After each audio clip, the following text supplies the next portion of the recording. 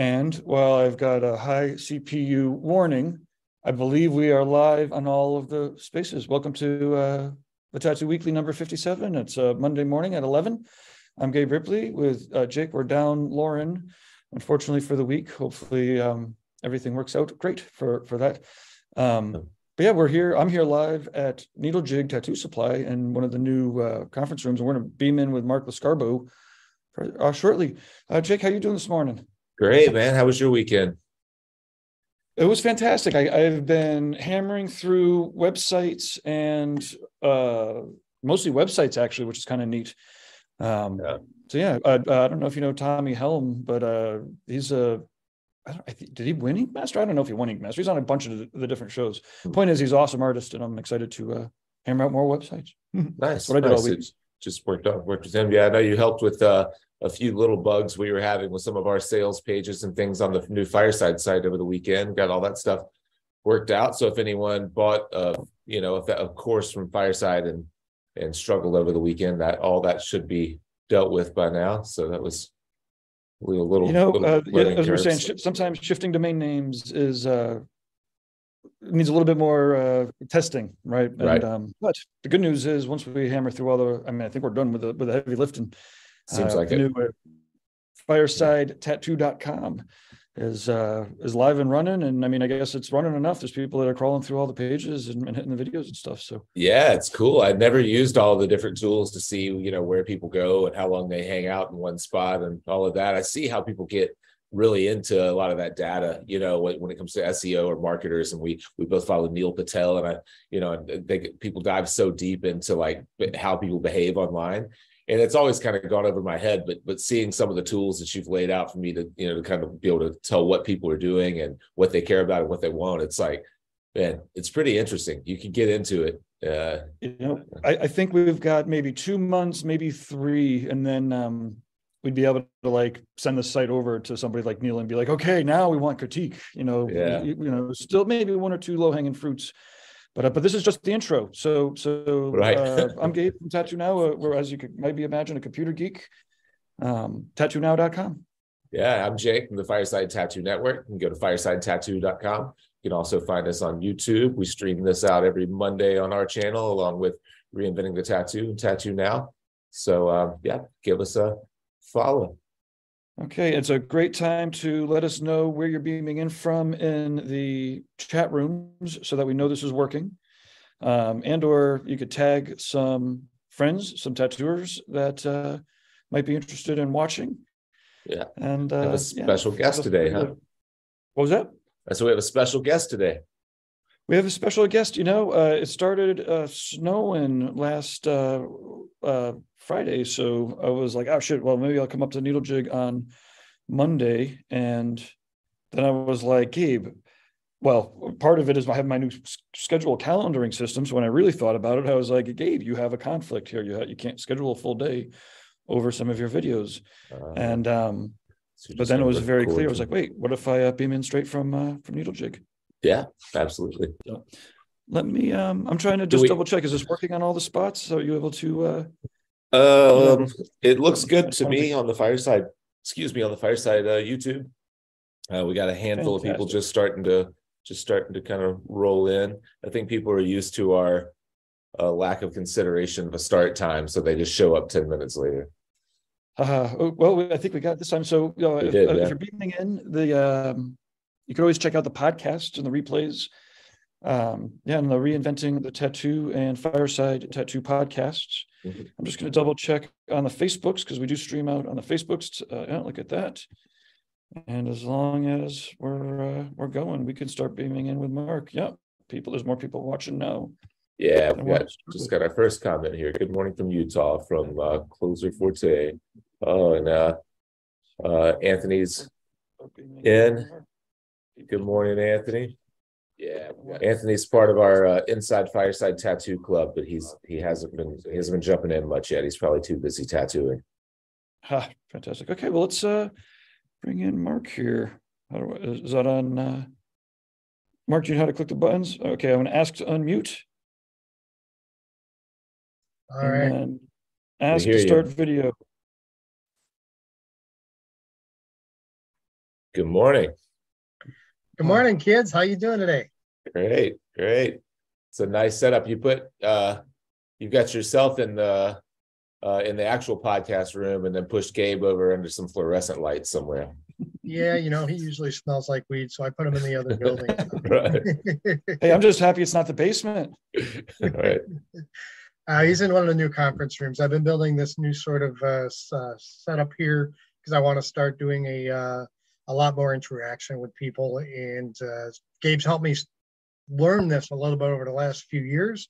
The video end, the content creation end, and just learning to be human with a camera in your face, because it's not as easy as a lot of people think it is. So now that I'm getting comfortable with it, I'm gung-ho, ready to go and start interacting with people a little bit more, especially considering the current climate and not be able to get out and do it in person the way I used to. So yeah, I love your space too, man. That's awesome, Jake. That's a great art space, man. Yeah, thanks a lot. It's a little sunroom that's just right off to the outside of my house. And it's funny, when we first moved here, I had at my old place, I had a full painting studio that I had built in the backyard, and it was 2 or 3 times the size of this. And of course we moved here and I didn't have the luxury of building another space, but I found that I like the tighter space. I can't fill it up with as much, and it just has light from everywhere, which is great. Yeah, looks like a lot of windows. So, I mean, natural light is everything. I'm in one of the only rooms in the building that gets no light whatsoever, which makes it optimal for filming, because I can create all my own lighting. So, yeah. That's the one thing, right? That's the one thing that is the problem here, is I kind of have to be particular about the times of day that I record, whether it's podcasting from here or just doing intros or little clips. I have, for the most part, I'm good, but I have a short window, from 2 o'clock or 1 o'clock till maybe 3, where the light just so harsh on my face and there's no way to get away from it. Gabe and I were recording a little bit yesterday and we ran right into that time. So I'm like back and forth trying to find where I cast a shadow on myself, Sucking the sunlight like a vampire. Yeah. Right, exactly. It's like, both of you have some pretty sweet tech setups for tattoo people. Yeah, Mark, you want to show off your camera too, or? Well, camera 2 is just an overhead, so that would be what you see down here. If I want to start doing a little product demonstration or anything like that, I've got a distant behind the scenes camera over there. Nice. So it gives a little bit of a wide shot, a little bit of fun like that, and then I've got thank you, Detroit.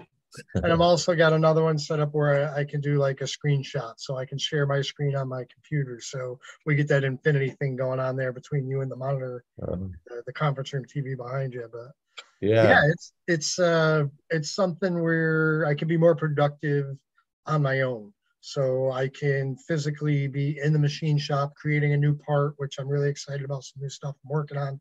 And I can make something, and while I got the energy, I can come into this already pre-existing space, film a quick little tidbit on it, or if I'm really excited, I could just press a button, go live on Facebook, YouTube, or any of the other, channels. So it's, I usually have a tendency to go deep into the rabbit hole once I find them. So. But yeah, it's fun, man. It's fun. It's challenging, but it's cool. Yeah, that's a great setup. What are you using as a switcher there to hook up between your cameras? Is that a ATEM Mini, like a Blackmagic thing, or is it? Yeah, I got the ATEM Mini Pro ISO version. That's what I have as well.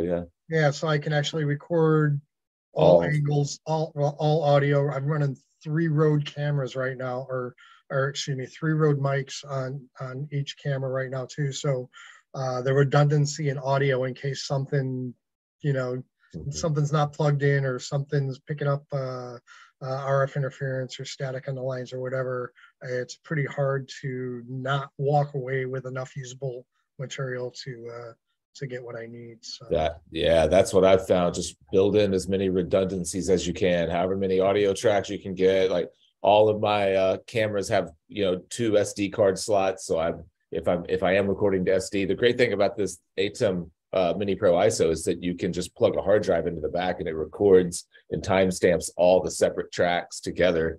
So that's really nice. You know, something that, not to get too techy on everybody, which I guess that's kind of what you both you guys are doing. But one thing that I need to troubleshoot a little bit, just out of nowhere, my ATEM, it still shows up if I want to Zoom or OBS or use any of the streaming platforms, but the screens are black. Like, it shows up as a camera option, but when I click it, it's just a black screen, no matter what. And I don't know if it's some type of issue that I'm having with the software, I guess on the ATEM. I'm not sure, but I need to take the time and troubleshoot it, because when I have to do things like this, where we're actually live, I unplug this main camera from the ATEM and just plug it directly into my laptop, because otherwise it won't.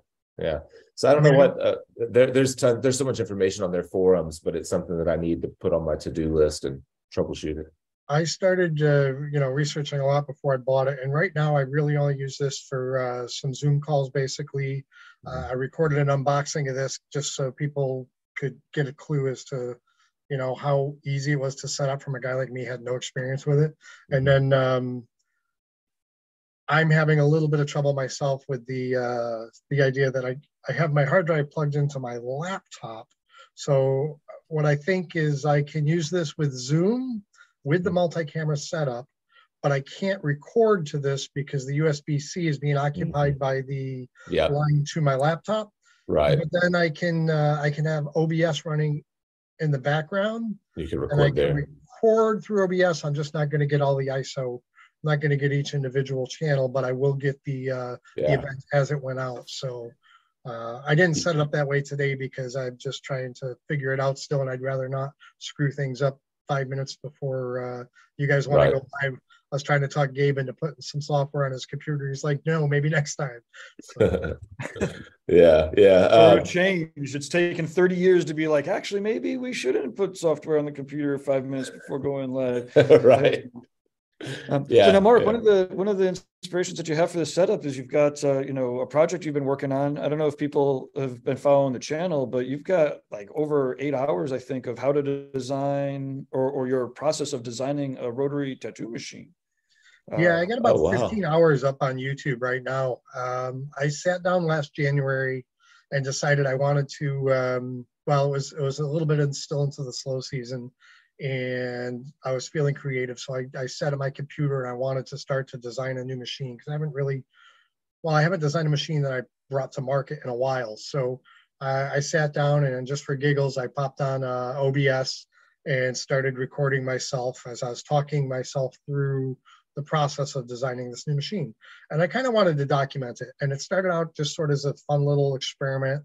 And then as I got further into the time, I realized, people might be interested in this. So I started to edit it to just sort of stick it out on YouTube.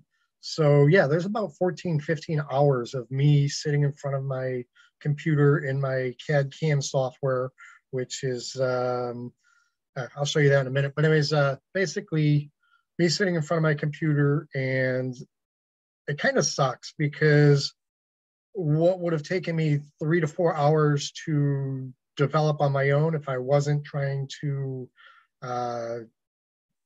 be audible with my thought process and narrate my way through it, took me about 15 hours to get the basics down and everything. But I figured, it was time well spent. And I know there's nerdy people out there that, like me, that like to see how everything's made, not just in the tattoo world. I go down all kinds of rabbit holes on any manufacturing process out there. For years, I would do anything I could to get in and tour any manufacturing facility just to see, what the modern techniques were, or what the obsolete techniques were that I wasn't aware of. I might be able to implement to solve a problem I have. So I'm going to figure out how to get into my software here, Gabe. I'm going to share my screen.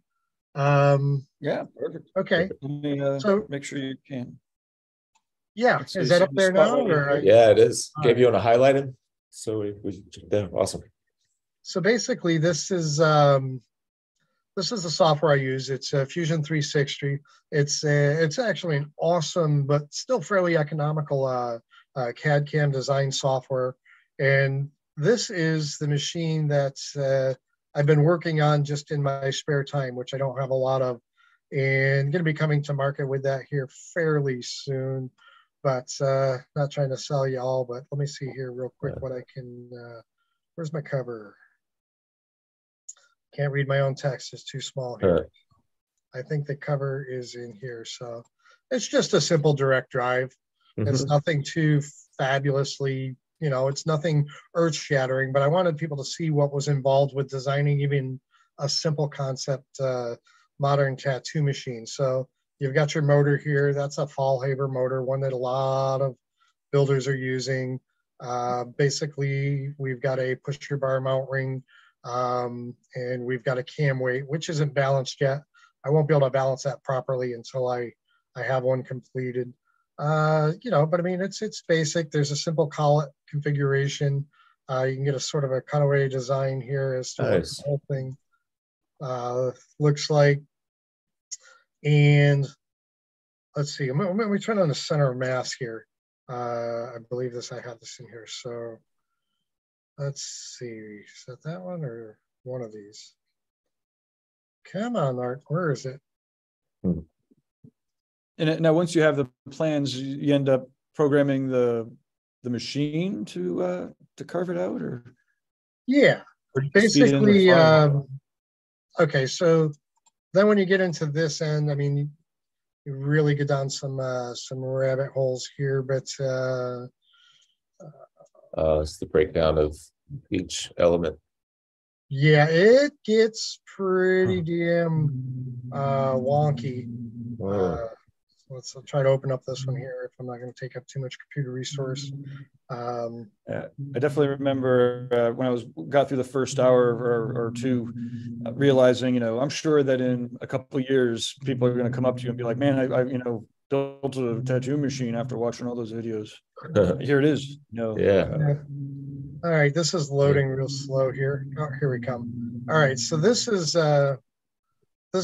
part of a much larger setup inside the machine, but this is what's called a tombstone, this giant square block here.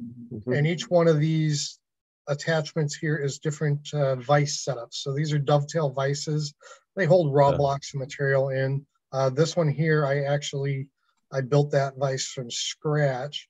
And that was so that I could hold two items on this side as opposed to just one. So basically, so the black part is like the mount, and then the pieces parts are getting built hanging off. Right. And if you could picture off on this side here, there's a giant wheel. Okay, it's called a rotary, and so this whole thing will spin in this direction here. Okay, and the tools come in from the top to cut the pieces away. So each of these parts can be machined from virtually any angle other than the angles that are obstructed by the block. But let me see if I can show you one here real quick. All right, so this one here. So that signifies like a block of metal. Right, so the shaded part here is the raw block of metal, and the actual piece part you see inside would be the part that would be left over. So this is going to be a simulation, and basically, if you could picture this, the machine tool's always in this orientation coming down, and then this part rotates around.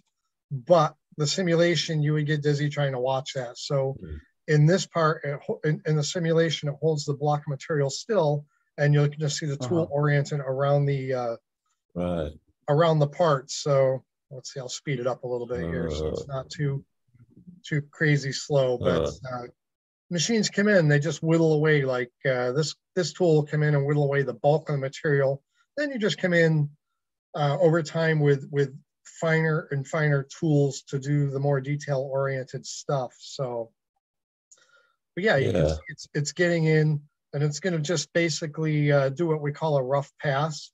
So it breaks it down to its rough shape, but it leaves let's say a thin skin of metal over the parts, which you do at a bit of a slower pace with a finer tool to get the final look and the finish that you want. So minimize the amount of polishing and stuff you need to do after the fact. So now here it's going to come in, and you're going to see something kind of crazy.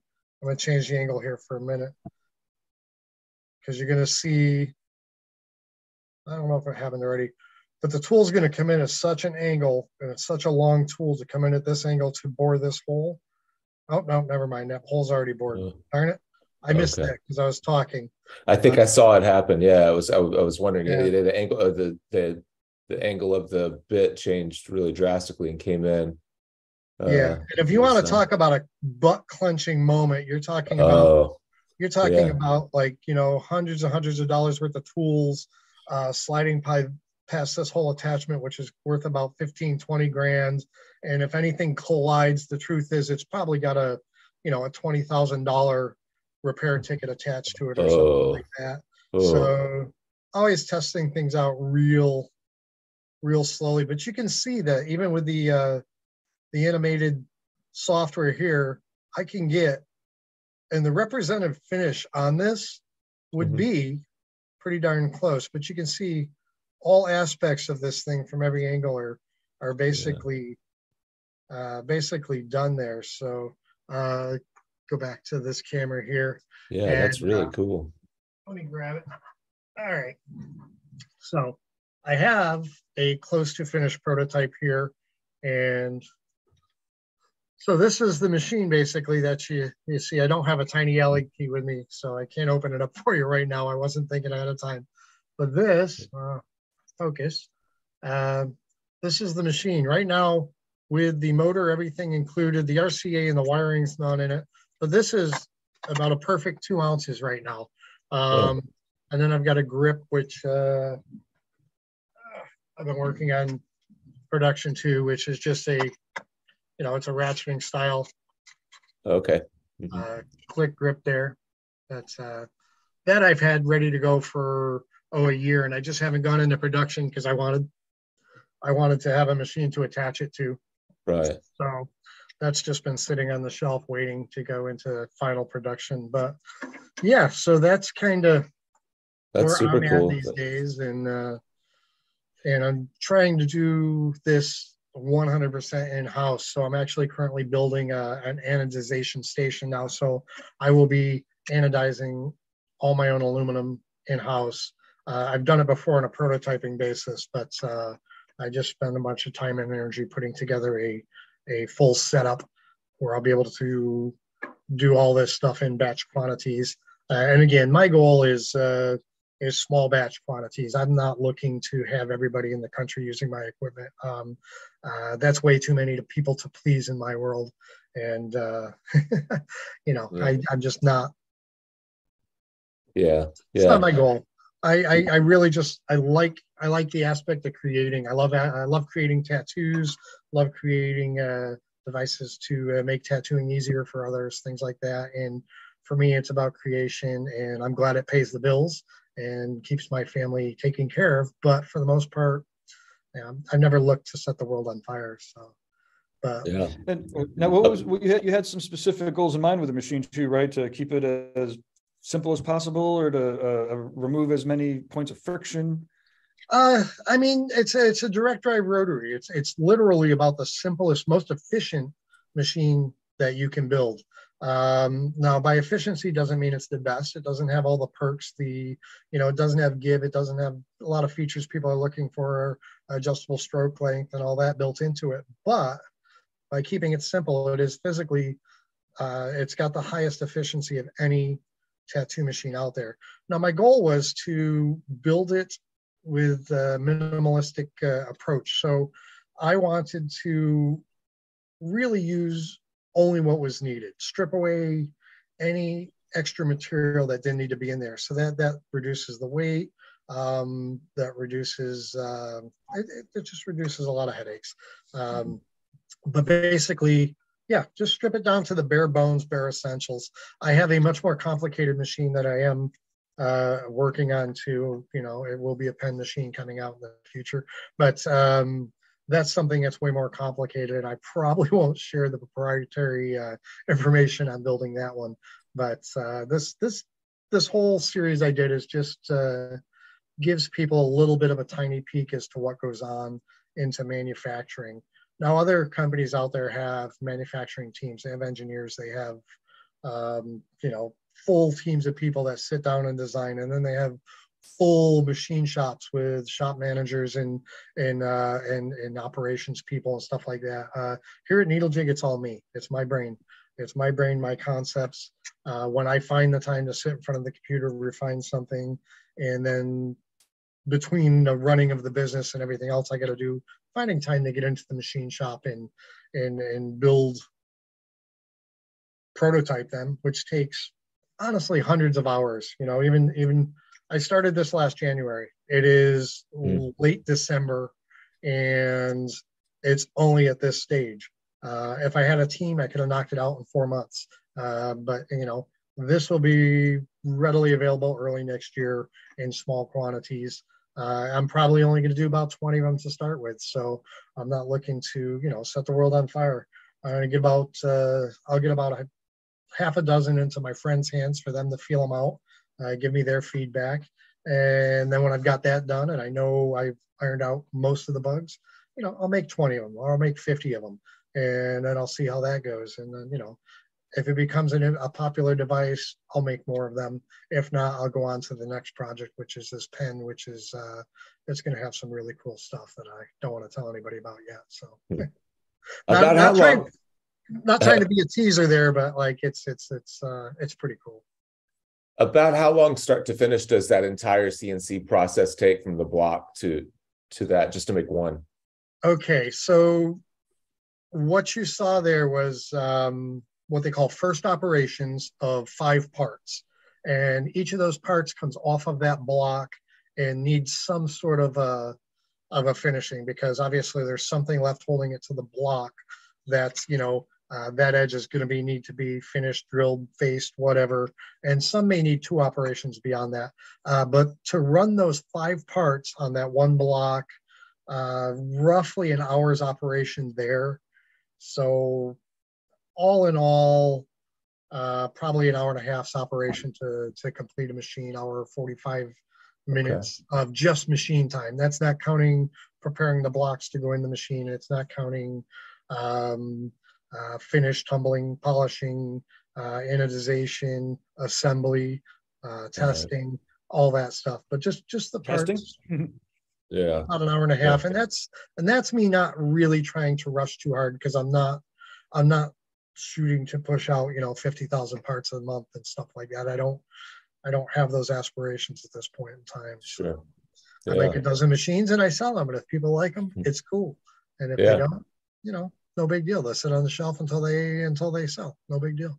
Yeah, I like the adjustable stainless steel grip. I hadn't, if I have seen those before, I don't remember it, but you know, that's well, I guess, yeah, I guess, I mean, even the original kind of Cheyennes had that when they had the permanent grip, it was sort of adjustable there, but most of the pen styles and everything now have the adjustment kind of built in somewhere to the, you know, to the back of the body of the machine, or maybe in the grip. But I guess I haven't seen what looks like just a traditional, you know, needle bar and, you know, and tube kind of grip that had that type of adjustment in it. That's cool. Yeah, well, there's already some out there. FK Irons is one of the first to do that a while back or whatever. Everybody does it now. The idea is coming up with something unique that I don't like to look at other people's products, because I don't want what I see to influence my thought process. Not that they aren't great ideas. They're awesome ideas. There's some really brilliant people out there doing some really cool stuff, but I want my stuff to be as original as it can be, which is, you know, as artists, none of us create original content. Everything we create is based off of everything we've ever seen and experienced. So it's impossible to not be influenced, but I try hard when it comes to like mechanical ideas to do them in my own way and in a way that I think might be beneficial over the way other people do things. That's all. I'm always looking to make things easier. So. Right. Will you make disposable versions of that grip that'll fit the machine or no? Possibly. I'm going to be honest with you. I'm going to make these and I'm going to sell some, and I'll probably, like I said, I might run off small batches here and there, 20 or 50 at a time, and sell them as long as people want to buy them. My real focus is on the pen machine that I want. Basically because, well, that's where the market's going these days. You know, I mean, everybody wants the pens, loves the pens. Whether I agree or disagree with them is a whole different story, but that's where the market is. But what I like about the pens is one, it's less parts to make, unless you get really complicated. If you look into Dan's Valhalla, that is probably the most complicated tattoo machine out there as far as internal components and the way it works and stuff like that. It's incredible. Dan's a genius. And but to me, you know, I love Dan. He's a friend of mine. I respect the crap out of him. For me, my ideas are simpler. I want minimal moving parts. I want minimal parts to manufacture. I want the least possible number of problems. You know, it's like once you start adding parts to any moving component like this, every part you add has to have a certain level of what they call tolerances. Parts can't be too tight together and they can't be too far apart or they're sloppy. So you have all those slight tolerances. And the more parts you add into any component, look at a car, all those parts moving together. In the creator's world or the adventurous world, it's become stacked tolerances. Each one of those tolerances stands on top of another tolerance, and it just becomes insanely hard to maintain that like aerospace consistency, you know, over time for making thousands of parts or millions of parts. It's just that is aerospace stuff. I think if I keep things simple, then they're, you know, less parts to wear, less parts to break, should be able to be produced at a somewhat little bit of a lower cost, because I'm not needing, I have some pretty high-tech stuff for equipment goes, but the like, I mean, there's people out there that produce parts and they have to test, you know, they physically pull like every fifth part that comes off the machine and they send it over to the inspection area for, make sure it's within tolerance before they can continue the run. And it's like, it's cool. It's awesome. It's major modern manufacturing. I'm an artist, man. I'm not, I understand that aspect of it, but I don't want to go too far into that. You know, I want to keep it, I don't know. Maybe I'm just lazy. I don't know. It's entirely possible. I just believe in, I believe in my heart, that, like, keeping things simple. You know, as we're getting older, like often it seems like trying to figure out how to do it is always a matter of like simplicity for some reason. And it's like, but it seems like it's so difficult. And then when you finally even get onto something that's simple, it's like how to scale that, to do that again and again with multiple people as simple is surprisingly tricky. Jake, does that sound familiar? Like you remember as we were doing the website, you're like, keeping it simple, fucking. Yeah, it's like, yeah. I mean, you end up with so many variables in your head, and then you constantly have to remind yourself, like, I always, always say that no one solves a problem by adding complexity. You know, you have to distill it down to the basic issues, and then you can build more complexity on top of it. But I've probably said 1,000 times during meetings for all of our relaunch stuff and trying to do these deep dive pages on our website, just progress over perfection. Let's get it out there, make something work as best as it works. People will tell us what doesn't work about it, and then we can refine. But I just don't see any reason to to spend 3, 4, 5 times as much time and energy and get no feedback. You're just like, you spend forever on it and get it out there, and then it still doesn't work the way that you envisioned. So might as well get the easiest kind of lowest hanging problem solved and then get them out in front of people. It's funny. I was just going to say, talking about these about machine stuff in particular, and the idea of the simple machine not having all the mechanisms built in for give and all that, and then Numa Tattoo, I guess it's Carson, just jumped on and said good morning on the fireside. And I was going to bring up, we had that conversation a handful of times about the differences in give in a coil versus a rotary machine, and that they're really not the same thing at all. It's not even, they shouldn't be used, those terms, give in rotary and give in traditional coil, there should be 2 different terms for it. They shouldn't both be called give, because they're not the movement of the mechanism isn't the same. It's the difference in an oscillating movement and a rotational movement. And so to Carson's point, he doesn't like the idea of like artificial or electronic give in a rotary machine, because you're basically just slowing down and increasing the dwell time in the skin, because the motor has to finish that rotation and it just sits in the skin longer with this sort of artificial type of give, and he's a big proponent of using your hand for give, learning, like training yourself to understand how to let off and when to press down, and that role shouldn't be part of the machine at all. It should be a part of the artist. No, I 100% agree with Carson. I've been saying that for years. Like, I mean, okay, so starting with coils, as we all did forever and a day, they have that natural give built into them. Just because it's there, and just because people have been using it for 100 plus years now, doesn't necessarily mean that it is good. I mean, I'm not saying it's bad, but I'm just saying it doesn't mean it's good. And what it is you're talking 100 plus years of people learning to work with the tool that they had available to them. So the human adjusted to the device. Okay, so I mean, it's a crazy, you get into really scientific stuff when you start talking about the speed to enter the skin and the speed to retract from the skin, and, or like you said, a dwell in the skin or a dwell out of the skin.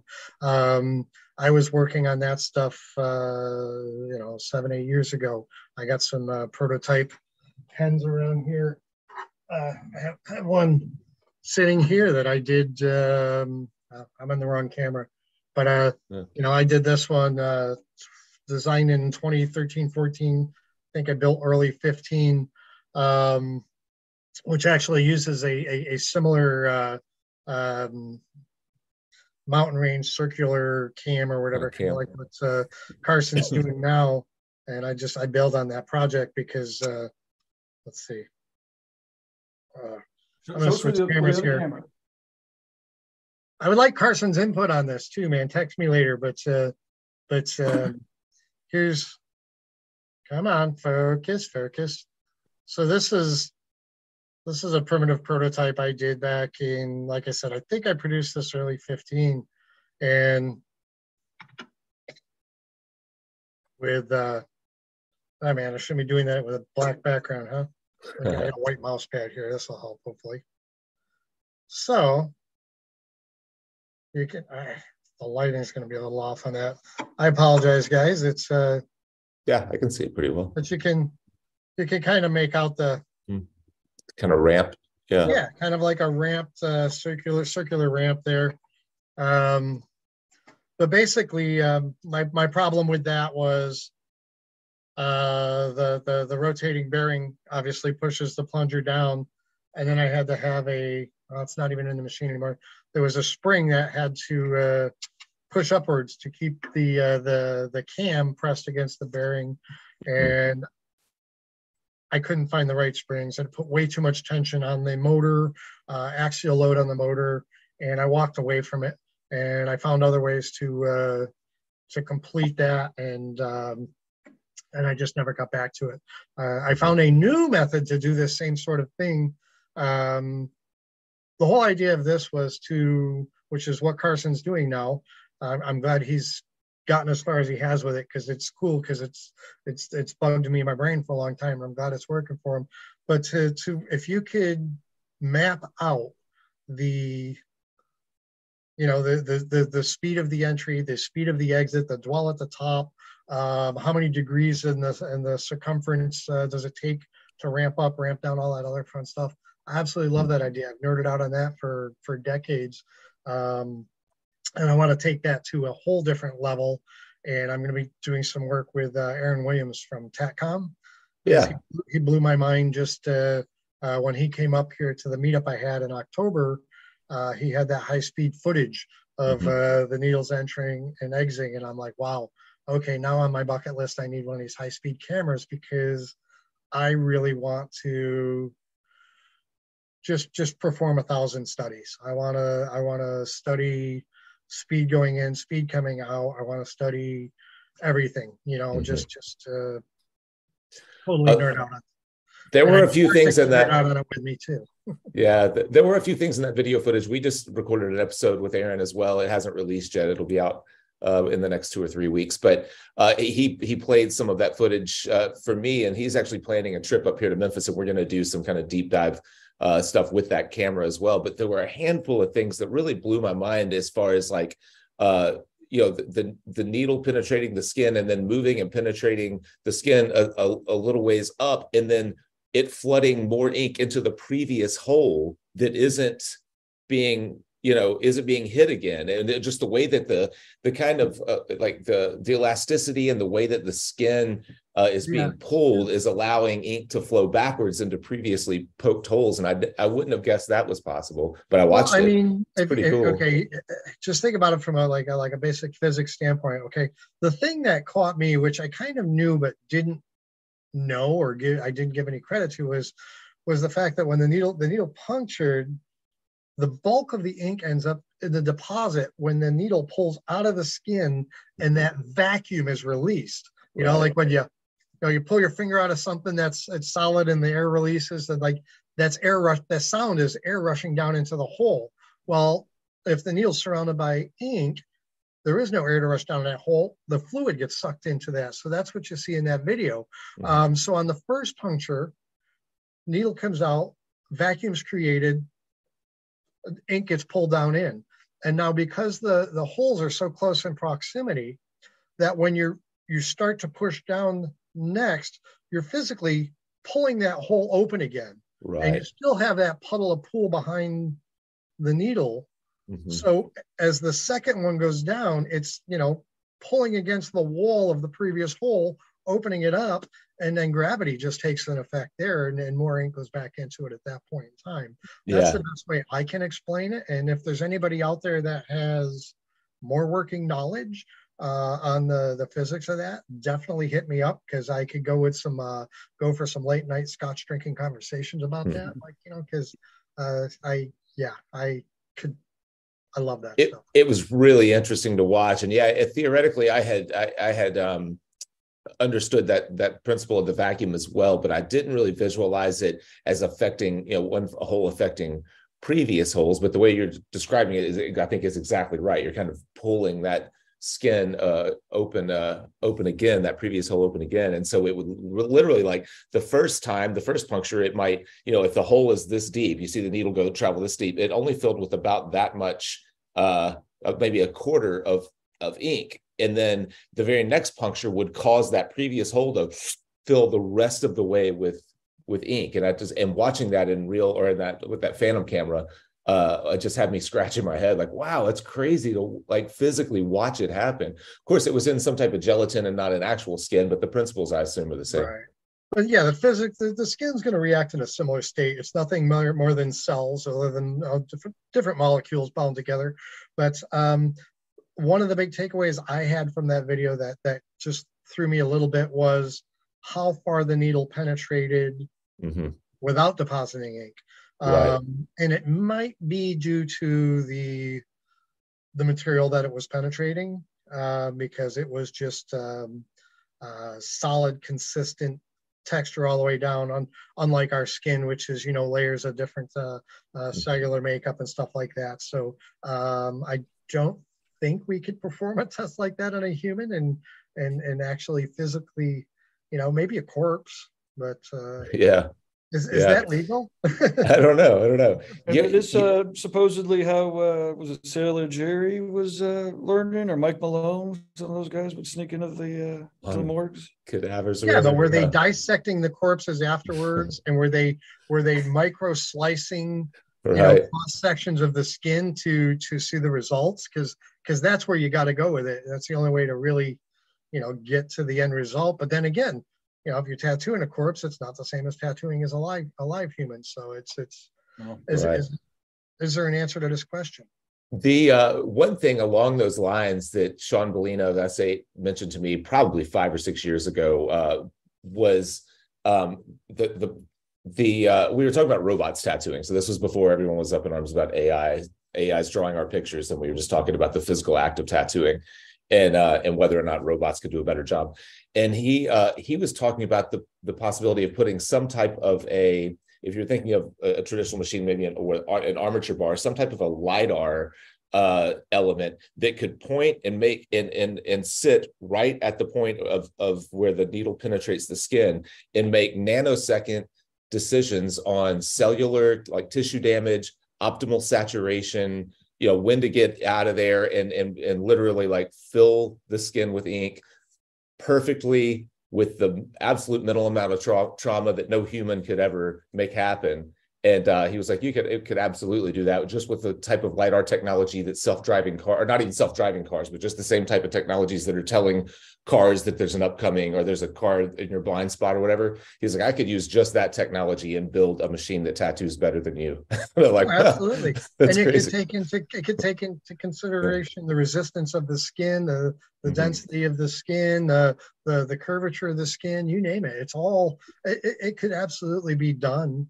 And I mean, but I think the biggest thing about tattoos is how personal they are, man. The bond between clients and artist is probably equal to, if not more important than the artwork that stands. Just like, I mean, maybe not so much for the masses, but for people that take their art seriously. Like as a tattooer nowadays, you go get tattooed by somebody, you don't even tell them what you want. You're picking the artist, and you're kind of just sort of like, hey man, you know me, and whatever you think fits well in that space, and have a great day with it. And you're going to love it just for who did it, and you're going to love it for the quality of the work, and you add it to your collection. You don't necessarily need to have,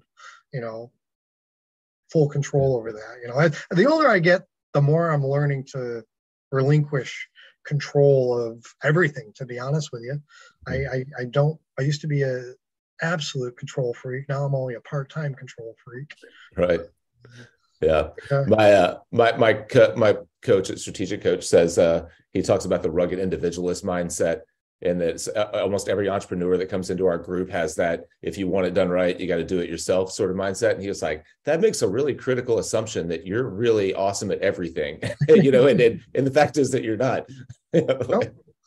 There's people smarter than me at everything out there. I just, but and I've had a tendency, a lot of people around me think I'm a procrastinator all the time. Because like I said, this has been built for 2 years now almost, and it's not out in production and for sale. And it's like, yeah, I'm kind of a procrastinator, but I'm more of a perfectionist. Yeah. I really don't want to release anything into the market that's not 90+%, good.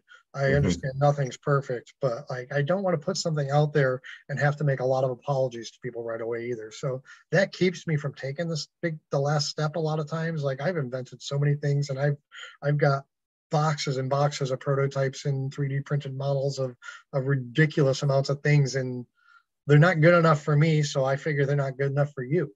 So I know that's not the case. I mean, I see that. I see a lot of mediocre products hit in the market on a regular basis. Not passing judgment, but I mean, it's like, it doesn't have to be perfect. It's if it does the job, it's great. It's better than what they were using 100 years ago. That's, and so I look at tattooing as like, we can get super, super technical about the details, and we can talk about increasing, decreasing impact in longevity of the needle in the skin to optimize tattoo application and saturation, right? But the Japanese have been doing it for thousands of years, hand poked, and beyond that, and eons before that, and getting the job done. So why do I feel like I'm so special where I need to improve it? I want to. That's just my goal in life. I try to improve most things I come in contact with, but it's not a broken system. It's been working effectively for thousands and thousands of years with insanely primitive tools and pigments and dyes and all that. So yeah, it's like, we're not all that special, Yeah. And to your point, the idea of being tattooed even faster, better, more efficiently by a machine, by a robot, fundamentally changes what tattooing is, like the experience. It takes one of the key pillars of tattooing, the client, artist kind of relationship, the sometimes not comforting, but most of the time comforting idea of the skin to skin, or not skin to skin, but the physical kind of contact between the two people, the fact that you have to give up the idea of personal space, when you're tattooing or getting tattooed, and that the way that the relationships form, from that. Think about whenever you're getting like x-rays at the dentist or at the doctor, and they have to like put you in the room and then they run to the other side of the door. Like I'm just visualizing a tattooing happening that way, where it's like, all right, everything, you're good, you're still all right, the inks are all full, all right, I'll catch you later. And then I run outside and the tattoo in the and the robot starts tattooing. Yeah, I mean, and tattooers are generally like to consider themselves a bunch of hard asses, and and I was definitely in my younger day, but like, if you think about it, I mean, we talk about, oh, we're tattooers / psychologists / whatever, like people come to us to vent and all that other fun stuff, which is awesome that people, just show you that level of trust with their body, with their thoughts and all that other fun stuff. But at this stage in the game, I can tell you, my clients have helped me over the years more than I've probably helped them. I've learned and grown immensely from that contact with those people. So I've learned a lot of how to live better, and I've learned how not to live, all in all. But like, I walked away from it better, like, and it's probably saved me, tens of thousands of dollars in psychiatric care that I probably never would have paid for on my own, or even realized that I needed. Watching other people struggle. It's weird to say I benefited from it, because you kind of feel a little guilty about that. But all the memorials, everything you do, people come and get tattooed. More often than not, it's a point in their life where they've experienced something, and it's being marked one way or the other. It could be joyous, it could be devastating, but these are the highlights and lowlights of their lives, and they're sharing with us. And if you're not paying attention to your clients, and you're not, understanding that, something's wrong. It's like, not just about exchanging art for money. And in my later years of tattooing, I used to be like, oh, I only want to do backs, I only want to do sleeves, I only want to do, buy stuff, blah, blah, blah. I was that guy for a while. And it got to the end, and I'm like, I don't care. What do you want? What do you specialize in? I try and specialize in giving the client what they want. I just went full circle back to that, because to me, it was more about giving them what they needed, what they wanted. And then, I got money out of it, of course, but the personal interaction was just a win-win. It's like, it sounds corny and spiritual and all that, but that's more important than the art to me at this point in time. Art is just, I still love it, but it's just art. It's a thing, and as you get later in life, you start to realize things aren't everything, so. Yeah. I've started to make a little bit of that transition. Like you were saying, I focus mostly on projects that I want to take on and large scale stuff. And I don't have a lot of hours to tattoo or to dedicate to tattooing each week. So I need to make sure I'm doing the things that that I feel like I'm best at and that engage me the most. But I started having clients over the last handful of years that are like, hey, I know you probably don't want to do this little thing. We're working on a sleeve. I know you probably don't want to do this tattoo, but could you refer me to someone to do it? And I started thinking like, well, we're there anyways. The needles are out. How long would it take me to do that? Like, we'll just do it during your next session, so you don't have to go pay someone a minimum charge to get that tattoo, since you're already paying a day rate. We'll just knock it out. And that became something that I started doing, and I found that it benefited. Well, obviously it benefits them because they don't have to go find another tattooer to do a $100 tattoo, but it benefits me in that I got where I wasn't very good at starting and finishing a simple tattoo, because I always can procrastinate, and I always have the next session to develop and refine and that stuff like that. And so I found that just taking on those little tattoos at the start of a session, it made me better and more efficient for the rest of the session on the big tattoo. And it kind of trained me to like get a line in the skin, get a solid fill in the skin, get it finished so I can get to the project that we're actually here to do today. So it's funny how that, became pretty valuable to just that one little decision became so valuable to both of us. At the end of my daily tattooing, that's all I wanted to do. I literally would call them masturbatory tattoos. Like, you're in, you're out, you're done, everybody's happy, and that's that. It's like it's feeling a gratification relatively short period of time, because I know in the end I was getting discouraged with the retail aspect of tattooing. Clients disappearing, they move, they lose their jobs, they die, all those things to inconvenience you. And and it was like, and maybe I hit a rough bout of it, or like I said, maybe I was just getting burned out on the retail aspect of it at that point in time. But I just wanted little tiny tattoos. I physically gave away most of my big clientele to most of the artists that work for me over time. And I won't say I force them away, but like I would never tell a client that I needed to be their artist or anything like that. They come into my shop, they get exposed to my art, they get exposed to all my other artists' art, and they appreciate somebody else's art. Go get in their chair, go get a piece or whatever, and then I had this philosophy of hiring people that were equal to or better than me. Well, that turned out to backfire over time because, but actually it worked out in the long run because I got to do more of the randoms, give me the randos, because there's something more enlightening about that to me. And it's not like it's anything cool about the tattoo. It's, I'm not tattooing the same person I've been tattooing for the last 5 years. I know this guy. I know his story. I know his family. I know what he does for a living. I know more about him than his significant other, probably.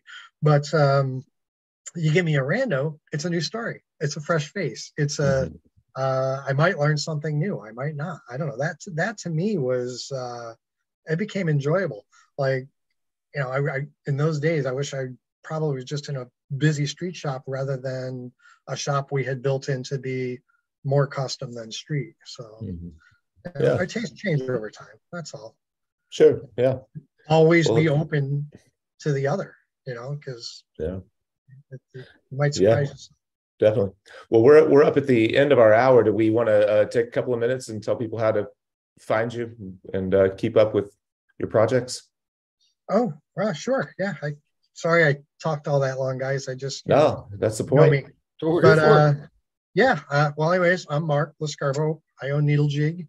If you want to get a hold of me, you can go to needlejig.com. You can give a call to the warehouse if you want to talk to me directly. If I'm in the building, if I'm not in a meeting, I'll always pick up the phone and talk. If you want to email me, it's mark, M-A-R-C, @needlejig.com. You can see what I'm doing on YouTube. It's YouTube / I think Needle Jig Tattoo Supply. Instagram is Needle Jig. Twitter is, I started a million years ago. There's nothing there. Don't go there.